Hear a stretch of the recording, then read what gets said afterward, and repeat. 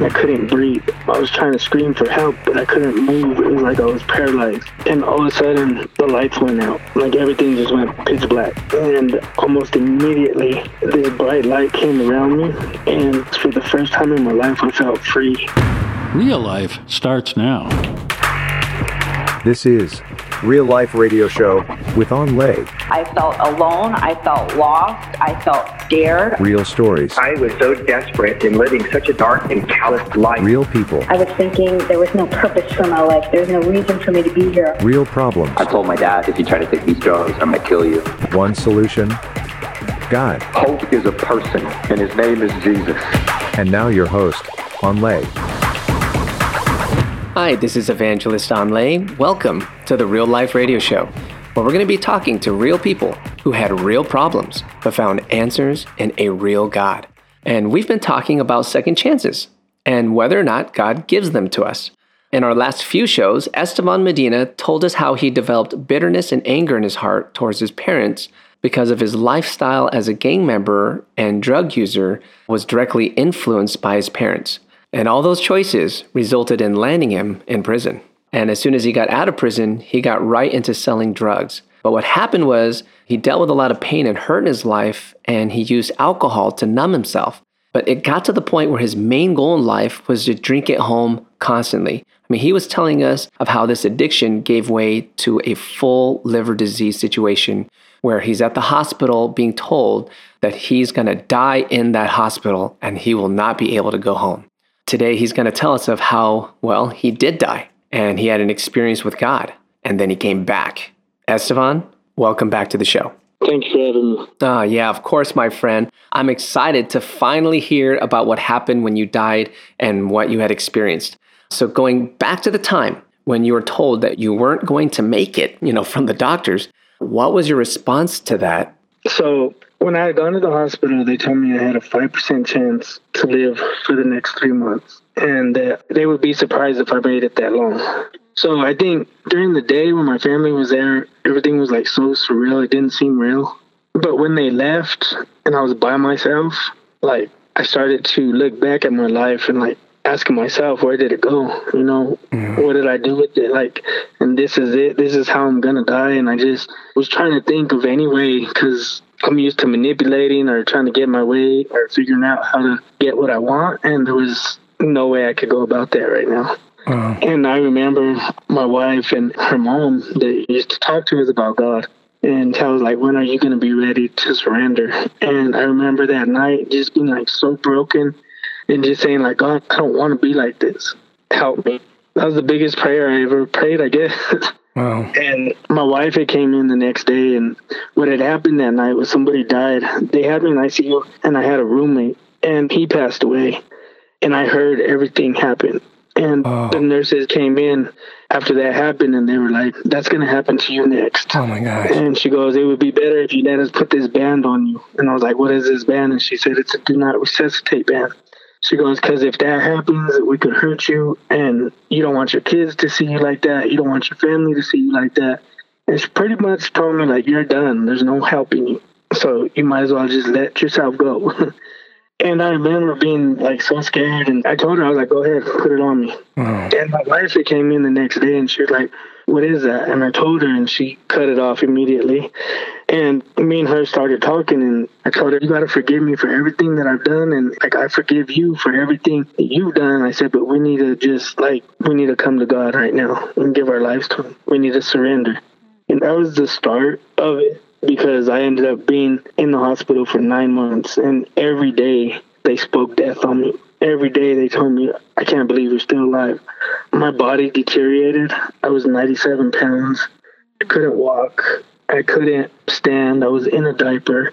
So from the way that I used to live and then being bedridden and wearing a diaper, it humbled me. Yeah. And on February 14th for Valentine's Day, my wife had to rush me to the hospital because the toxins were building up in my brain and I was hallucinating and just, going through some things. And my wife, she drove like 2 hours from Colorado Springs to Denver. And I don't know how she did it because I was like yelling and irate and, having hallucinations. And my wife got me there and then they strapped me down in the bed and they thought I was drinking. it was a really bad episode of it. And my wife finally just put hands on me and started praying, and I was able to calm down. Man, so you're deteriorating fast at this point. And I understand that you remember this leading to your sudden death. What happened? So the next day, I remember waking up and I couldn't breathe. I was trying to scream for help, but I couldn't move. It was like I was paralyzed. I remember the nurse tapping my chest and like rubbing on it, and she was talking to me. I could see her, but I couldn't say nothing. And I remember like I was freaking out because I couldn't breathe. And all of a sudden, the lights went out. Like everything just went pitch black. And almost immediately, this bright light came around me, and the best way to describe it is for the first time in my life, I felt free. I felt free from the pain I was dealing with at the time. I was free from everything. Like I didn't have no hate, no unforgiveness, or no bitterness. Just I was completely free from everything. And there was this voice, and this voice, it was like really powerful, but at the same time so gentle. And he started talking to me about forgiveness. And I was like, I can't forgive these people. I'll never forgive these people. And I think that was because of the way I was brought up and being in prisons and stuff like that. So I was like, I'm never going to forgive.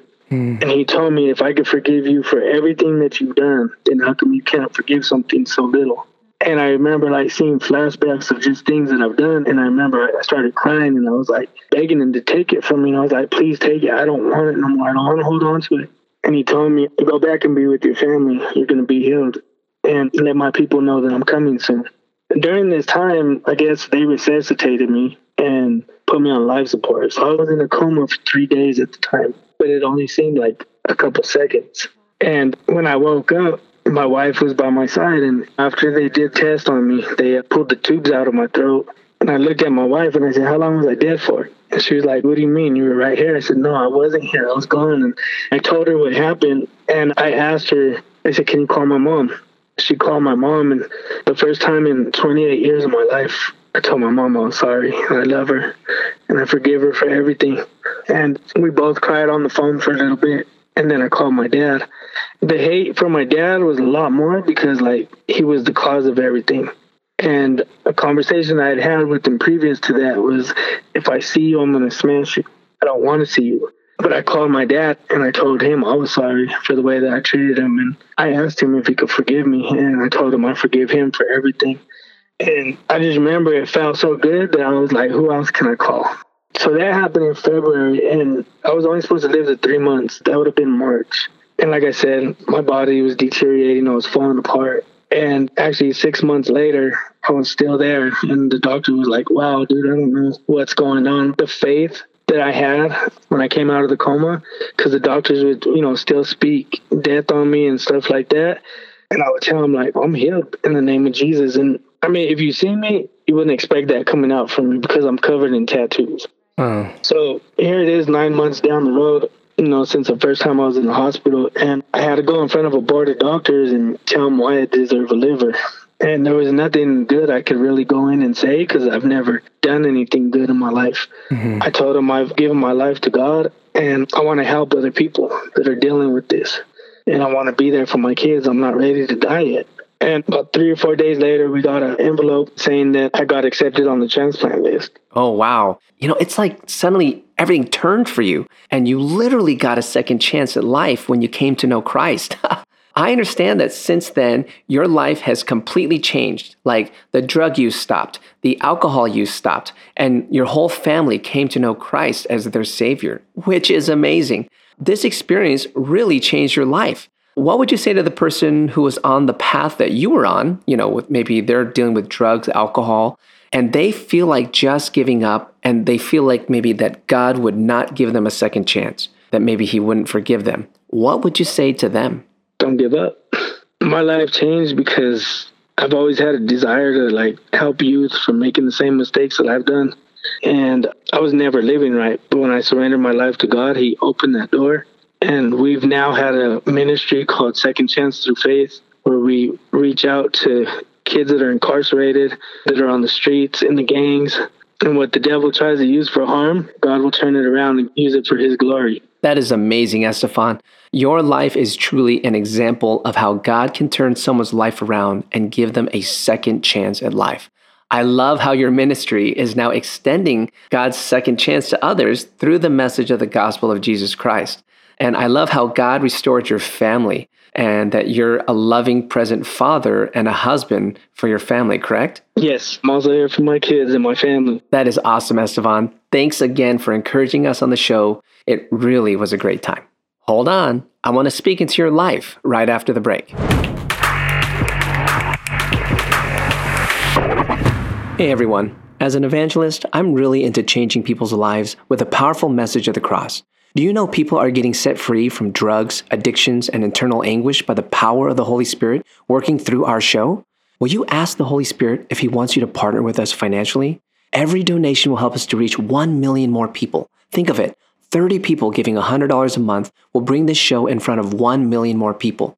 Will you help me to get to one more city in the U.S.? You can give by going to awakenthenations.com. Real Life Radio is a ministry of Awakening the Nations, a 501c3 nonprofit organization that depends on your donations. If you would like to find out more about Awakening the Nations or make a tax-deductible donation, please visit our website at awakeningthenations.com or call us at 877-480-4477. That's awakeningthenations.com or 877-480-4477. More Real Life starts now. Welcome back, where we're going to go deeper into what you just heard.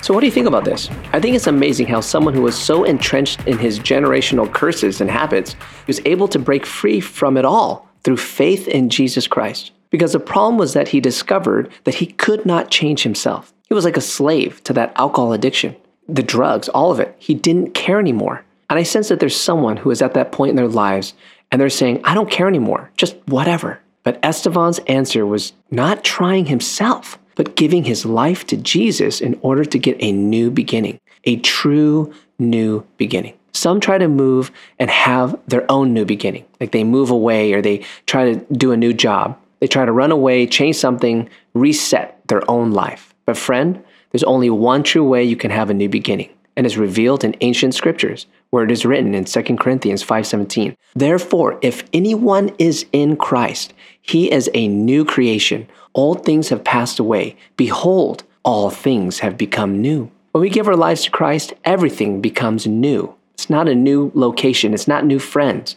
It's the newness from within. Friend, if you're ready for something new in your life, let me pray with you. Lord God, we come to you. And Lord Jesus, we come to you specifically because someone is listening and saying, I've tried everything. I can't shake this thing. I can't shake this addiction. I can't shake this problem. I fix it and it only gets worse. Lord God, help us. Help us, Lord, to move beyond. We can't do it on our own. We need you, Jesus. We believe in you. In Jesus' mighty name. I hope you are blessed by this testimony, and I know that your life was touched.